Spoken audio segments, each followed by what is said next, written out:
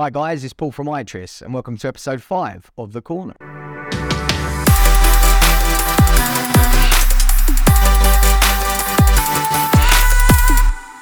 On today's episode, we're going to be talking to my friend and colleague, Rob Harvey. Rob has worked for iTris for more than 20 years and has worked with a number of customers on various different projects. So Rob, welcome to The Corner. Thank you for joining us. Today we're going to be talking about software implementation and projects. So without further ado, we'll jump straight into it. So we work with a number of companies of all sizes, focusing on an average SME customer. What would you say is a typical timescale for a new project implementation?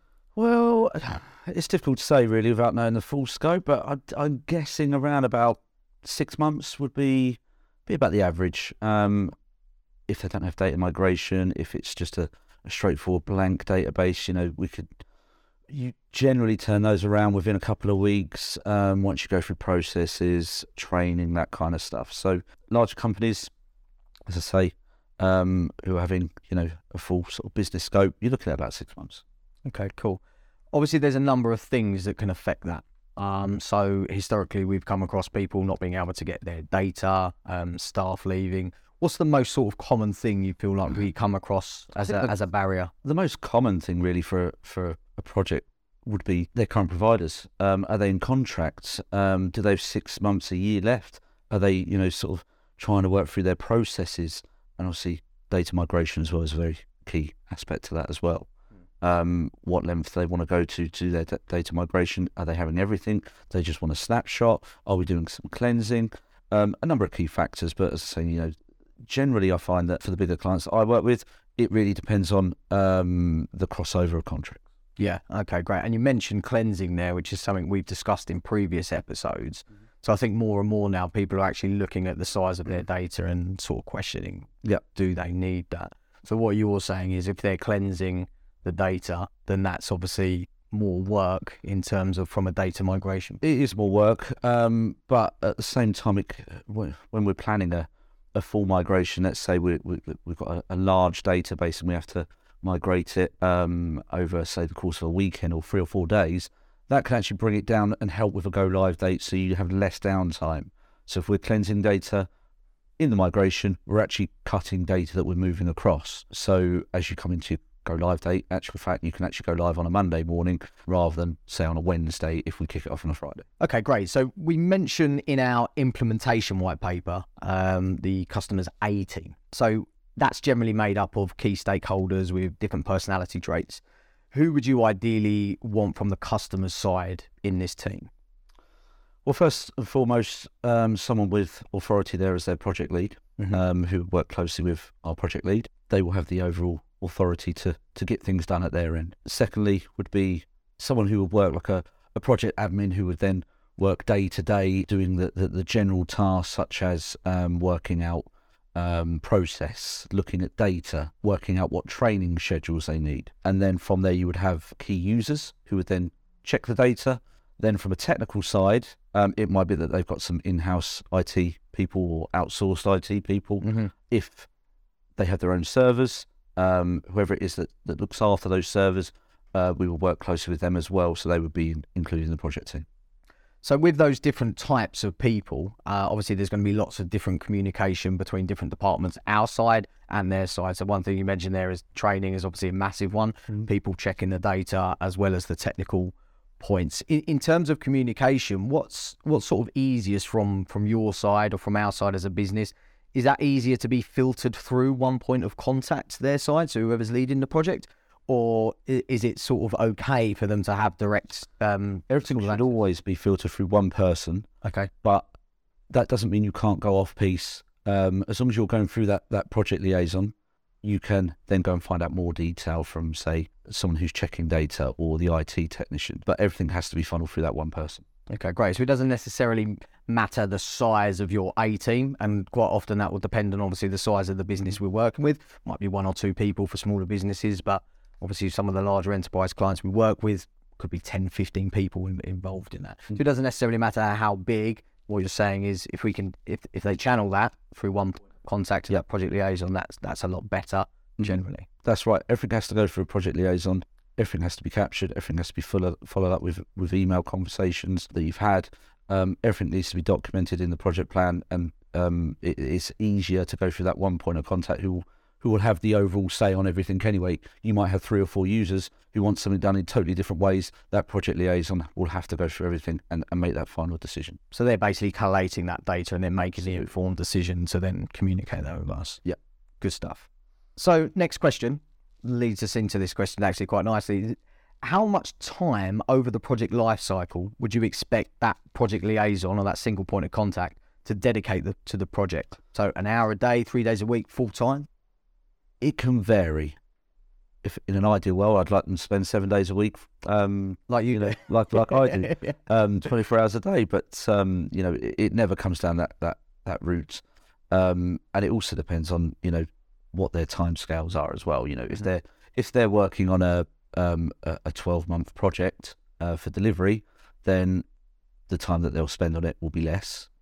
As you come down and hit those milestones, more time will need to be applied to the project. Nice. So what we're saying, and again, this will potentially relate to the size of the company, the size of the migration, but the longer the project, almost the more time you have and the more sort of relaxed that communication will be. Obviously, if their timescales are, we need to be live in the next 3 months, but we've got 200 users to roll out training and a new system to, expect that project liaison to be dedicating a little bit more time to communicating. So I know there's certain milestones you mentioned there you're hitting. So, naturally there's going to be times where we're doing work and actually we're not asking for feedback or anything like that. Yeah. But then I suppose they need to be ready for when we need them to sign off on stuff to be Exactly. So within the project plan, we'll have things like a dry run migration. We will dedicate a time period for myself to do that, and a delivery time. And then in the project plan, we assign the delegates who are part of the project team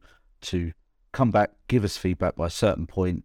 How they deal with that, really, it should be straight away, but generally what we find is they leave it to the last minute.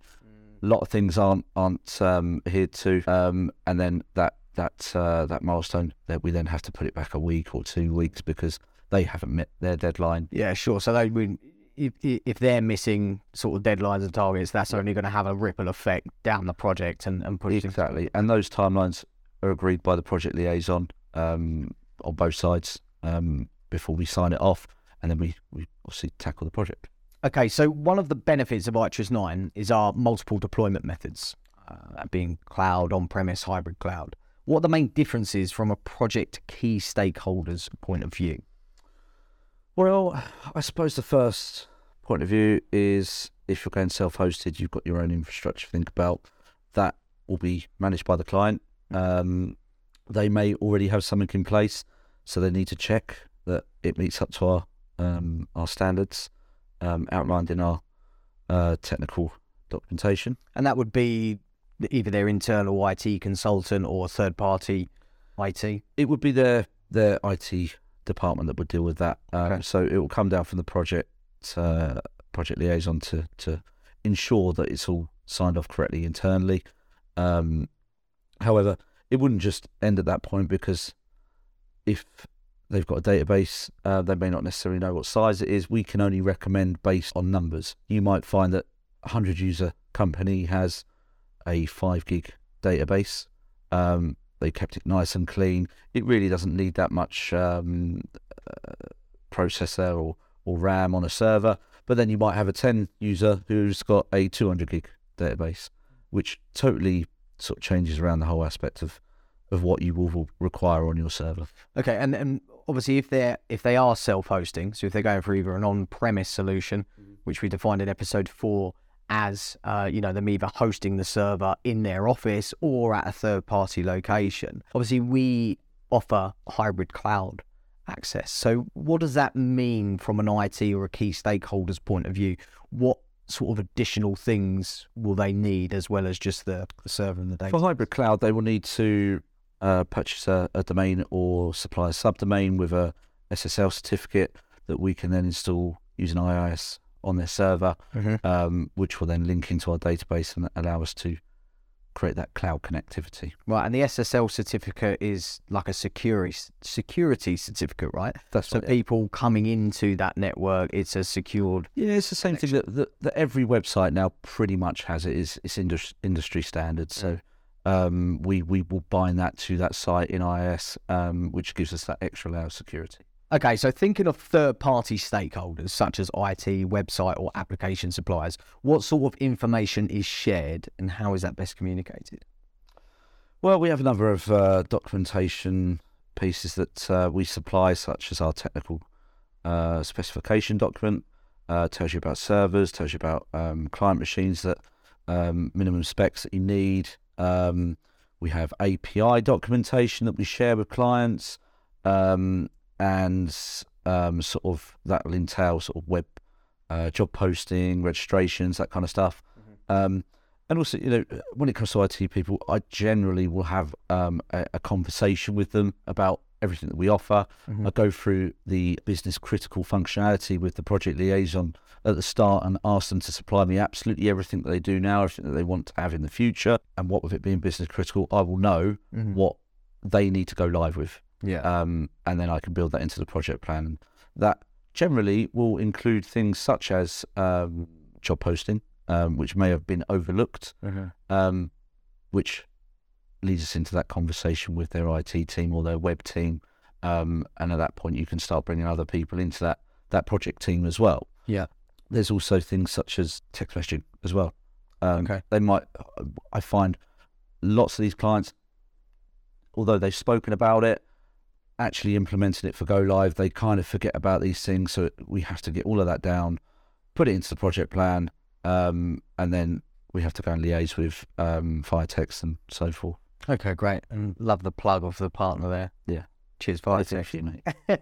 And what I would say, what I've got from that is there's obviously clear documentation that we supply, but sometimes that can be two ways. So sometimes they're supplying us with stuff. So quite often, again, in the sales process, what we might cover, which we've talked about in previous episodes, is them putting like a wish list together. So like that business critical information. And sometimes the sales team here will provide your project management guys and team with that information at the point of handover. So what you're doing is obviously confirming that with the client, and that's still the case. Obviously that can change through the project life cycle, which is fine. But also those identifying partners and integrations that they might have. The API documentation is a key one for a lot of our customers. A lot of people are asking for APIs so they can actually develop their own stuff, so they're not restricted to specific partners. How do we provide that API documentation? Is that sort of documents, or how does that work? It's actually, we provide it in a sandbox environment. You can actually go and have a look at all the endpoints. It tells you what you need to do with them, and generally if you're speaking to your web team, they will understand it, they will know what they need to do with it, and if there's things missing, they will come back to the project team and basically communicate directly with us. So things added in. So the project delivery consultant's on hand as well, so it's not just chuck on the information, get on with it. It's actually, if you've got any questions, come and talk to us, and we can help you through it, add stuff to it if needed. And So, Rob, we offer all of our customers a dry run.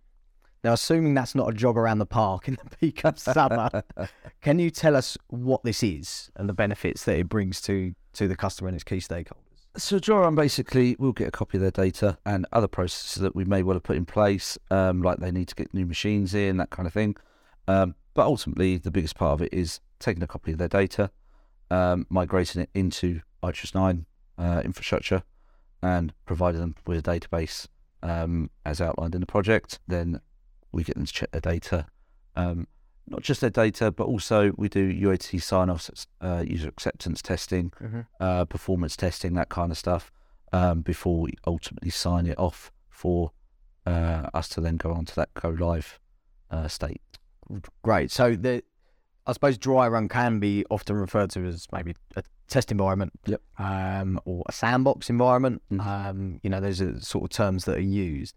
But ultimately, what you're saying, it's used really as testing not just the system and them getting to learn the system, but also the data. And do they tend to make changes? Do they identify things that they want changed in the system from like a configuration point of view? And will that be carried across to their sort of go live sort of version of the system? Well, I suppose the first thing to think about is we're replicating what their go live is going to be. So forget data, forget ITRIS. We're also doing everything else within their infrastructure that they're going to be changing. That needs to be done. We then migrate all the data, and effectively, when we go live, this is how it's going to be. We're testing to make sure everything's going to be working as it should. Like I said, performance, functionality, have they got everything that's business critical to them? Then we look at the data, make sure that that's all come across correctly. Then we look at processes. Are the processes going to work for them? Do they need to, like you mentioned, change some of the config areas? Will that affect the data migration? Do we have to do data migration changes?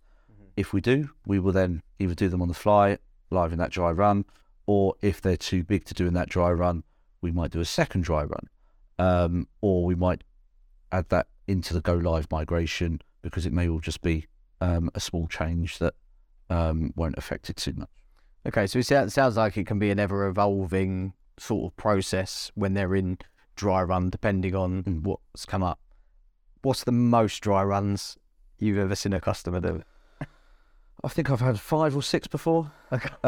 That was from multiple CRMs all going into one. Right, so multiple data sources. Yes, So. which does come about. You'll have four or five different data sources all coming into one, and as you can imagine, merging records, cleansing records, all that kind of stuff. It's a big project. So when you say merging, that's like identifying duplicates in the system, and then actually they want that data merged into the one record. So I suppose in theory, if they've got 5 databases, technically that's 5 separate data migrations. That's right, yeah. Right, and then you look at that and identify the duplicates and merge them together. Yep. So a lot more work. Absolutely. So again, when we were talking about sort of timescales before, although the average project might be 6 months, that's based off generally one data migration. Off the one, yeah. But sometimes we work with enterprise clients who may have bought businesses over the course of the year, or their years of business, and to create a group of businesses. And if they're rolling that out across all of them at the same time, the thing. And it might be that you'll go live with, say, the first migration, and then the second rolls into the first one. So you then take a snapshot. That will be your data of the first migration you've done. That then copies into a test, where you then insert the next and the next. Right, she might have multiple go-live dates. Yeah, you'll have 5 or 6 different go-live dates, depending on how they work. Okay, but they can then opt for one if they want to. You know, if they want to say, actually, we want just this all to hit at one time. Yeah. So we've got 50 users on this system, 50 users on that, 50 users on that, times 5 systems. Yeah. We can either do 5, we might do 3, but actually they can do one if they want to. Or it might be that they all use different types of functionality, and we need to build sort of bespoke functionality and that kind of thing, so that it will have to wait. There's so many different variants, and that's why it has to go through that project liaison at the start of the project, and to really nail down those timelines. So as long as those things are identified at the early stages, which we talked about before, then it's all plain sailing. That can be planned for. Yes, exactly. Have we ever been in a situation where a customer partway through the project has either acquired another business or another database, and has sort of said, actually, can we introduce this to the project? Yeah, we get things like that all the time. Or it may not be another business. It might just be that they've got a spreadsheet of clients that someone's just found in a top drawer. All of a sudden, we've got 1,000 candidates CVs in here. We consultants who are working off spreadsheets, and they hand them in, and like, can we get all of that added in? And yes, of course, and it does change the timeline. So that's quite a common thing that comes out in the sales process as well. Is actually, you know, once they start questioning how people are using their current system, compare it to how they're going to use their new system, they often find that, oh, actually, we just found out this consultant's got this spreadsheet that they just use on their local machine, and he's got a folder full of attachments, which is a GDPR nightmare if it's just, you know, in an unsecured location on the desktop. But actually, sometimes we will identify that in the sales process to hand over to you guys, but that still does happen after. It does. Everything still happens before and after. And again, you know, it's just something that you will analyse, add to the project plan, which then filters down all the dependencies. So. Yeah. But at what points do training from our side get involved in the project? Does that tend to be straight away, early stages, or? Generally, for me, I will have the project kick off, and then after that point, I introduce them to our training team. They will work together with the project liaison to go through the training aspect. Mm-hmm. and then we just work closely throughout the project. They'll schedule in, sort of 1 or 2 hours sort of sessions with them to go through how the system works, how they set up the system, which then helps out with things like processes that they might want to change around. So, which could then affect the data migration, for example. It might lead into us doing changes on there. So we always try and get them involved as early as possible. And then obviously with our video material now, that kind of helps out. But those 1 or 2 hours slots that they have with training really do help out. So you talk about video material there. You're obviously referring to currently we've got both a knowledge base, and we're just implementing a learning management system as well. So I suppose all of those elements, as much as they come under training, obviously they're very important to the success of the project and the user adoption of the system. And I suppose that's where it's important for the A team to include, perhaps a training consultant their side, or, any sort of learning and development, manager or whatever it is on their side. Absolutely. Great. So previously you mentioned UAT, or user acceptance testing. Whose responsibility is it for that user buy-in? Is that us? Is it the client? Is it the key stakeholders? We can push it as much as possible, but ultimately it's the project liaison. And obviously there's a number of things, as we mentioned, from from a training point of view, from a user adoption point of view, if they're using the dry run, if they're gaining access to that early doors at the beginning of the project. I assume that just makes it easier down the line for user acceptance, rather than we're going live with this system, here it is, you've got to use this tomorrow. And that's why you'll have potentially team leaders who will be that core structure of A, checking the data, B, looking at functionality, and C, looking at the user acceptance testing. So that might be like department heads, for example. So actually head of perm deal with this. They're going to make sure all of their perm consultants have got early access and view. And if it's temp, obviously we want to make sure the temp access has got.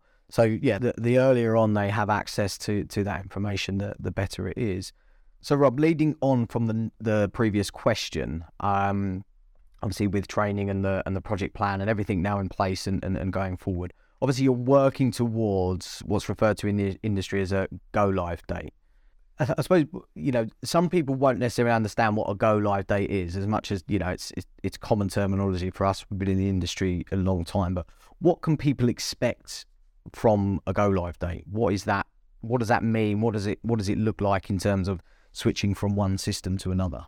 Effectively, you're just cutting off anything that you were using previously, and that might be, an old system, or it might be that you're working from spreadsheets if you're a smaller company, or, you're linking your CRM into your website that registers all the jobs that you're putting on, any applicants that are being registered. We're cutting all of that off. You're basically stopping everything, and you're moving on to the implementation of ITRIS, and all those milestones, all the steps in the project that we've followed, that we've put that nice little tick next to, say that's been completed, signed off, and that is your go live date.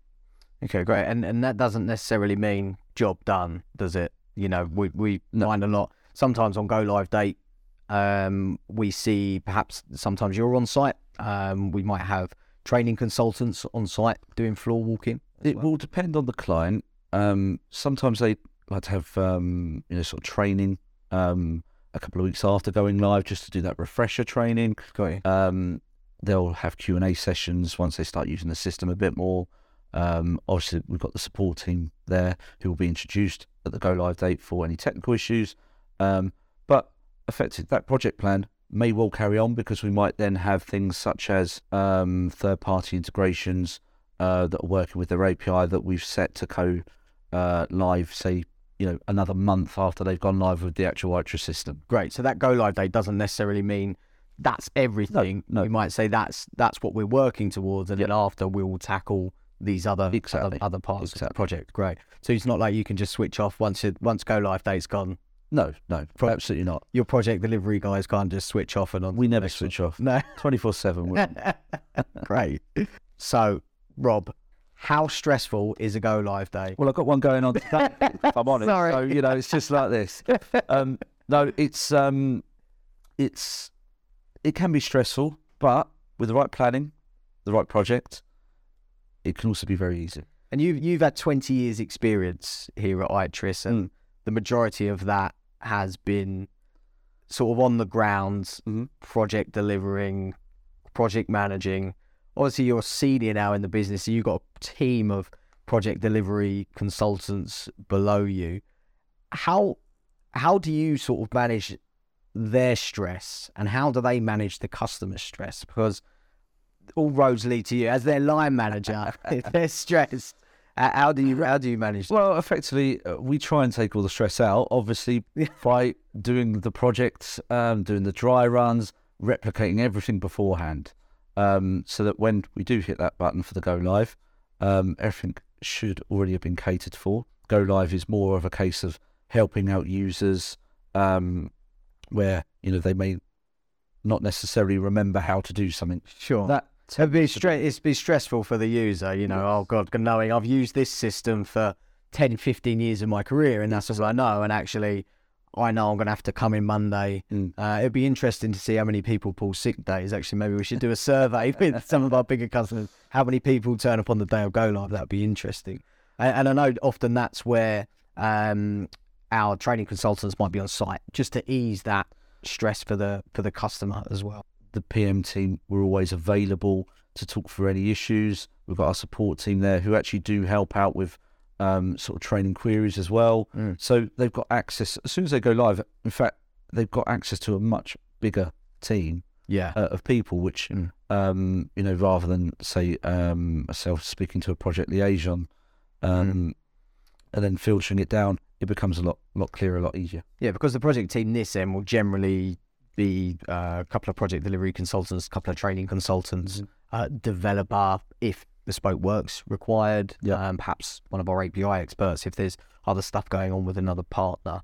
As what you're saying is once they've gone live, actually what we do to ease that stress is we open up to other departments who then have all that information. Who have got a lot of experience, I might add as well.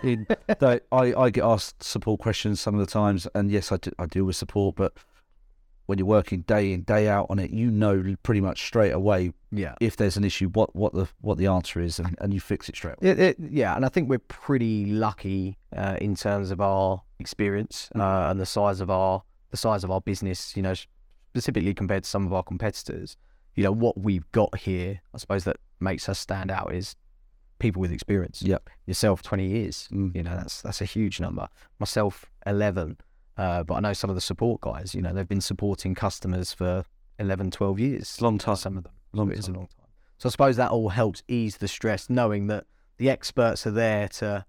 And we've all been through it before as well, the support guys and even yourself, Paul. I know you've been involved with a few of these sort of go-live things as well, having that experience to settle down the client. It's that whole... We'll do future episodes on change management, because that's a whole different beast, but... It is change management. Ultimately, it's managing that change to reduce stress and make that as easy as possible with, project management is obviously such a key part of that. And that's why we've done this episode. So Rob, last question, you'll be pleased to know this one's been sent in by Recruitment Wizard 86. What's the worst thing that's happened to you in project stage? I can see that 20 years. Okay. There's a lot of things to sort of think about, but I imagine, generally I've been very lucky. However, I suppose the worst issue is you're running through a project. It might have gone on 6 months, 8 months. Some of these bigger clients, they'll have contractors in, that kind of thing, who are working on the project. All of a sudden, something's happened at their end. I come in on a Monday morning and I get a phone call, such and such, no longer with the business, and their team are gone. So the project liaison just gone. We've got 2 weeks to go till the plan go live. Everything was going swimmingly up until that point. They might have bespoke work that we've done as well. So effectively, you're putting that project on hold. You've got to go in to the business. You've got to really kind of just help them get back to the stage that they were, identify someone who can then become that project liaison, run through every single aspect of that project. And I suppose that has a massive impact, doesn't it? Especially if users have got to the point where they're happy and they've got a date in mind that they're all working towards. I suppose that just puts... Yeah, and you've got things like payroll integrations, which you're ready to flip over. Right. Websites ready to flip over. All of that has to be managed.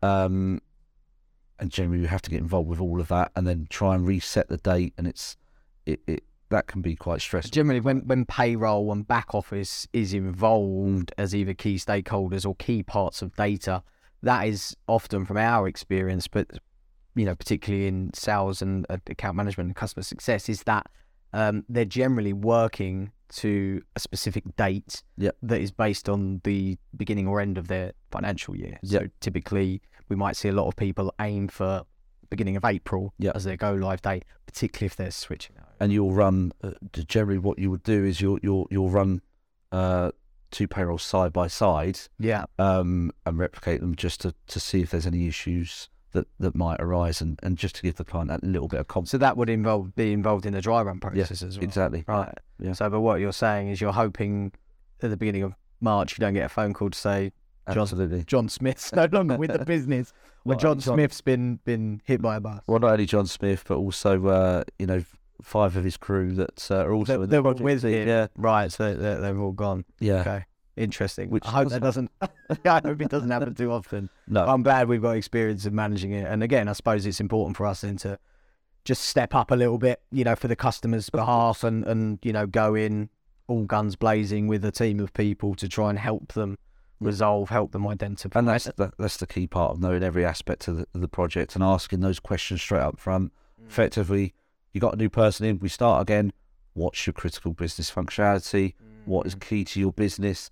And then just running through it again. So stress-wise for us, it's not too bad, but for the client, it really can be. Yeah. Okay. Interesting. Thanks for sharing that. No problem. Okay, so that's been episode 5 of The Corner. Thank you to Rob Harvey for joining us today. I know you're a busy man. Thanks, Paul. It's been a pleasure. We'll see you next time.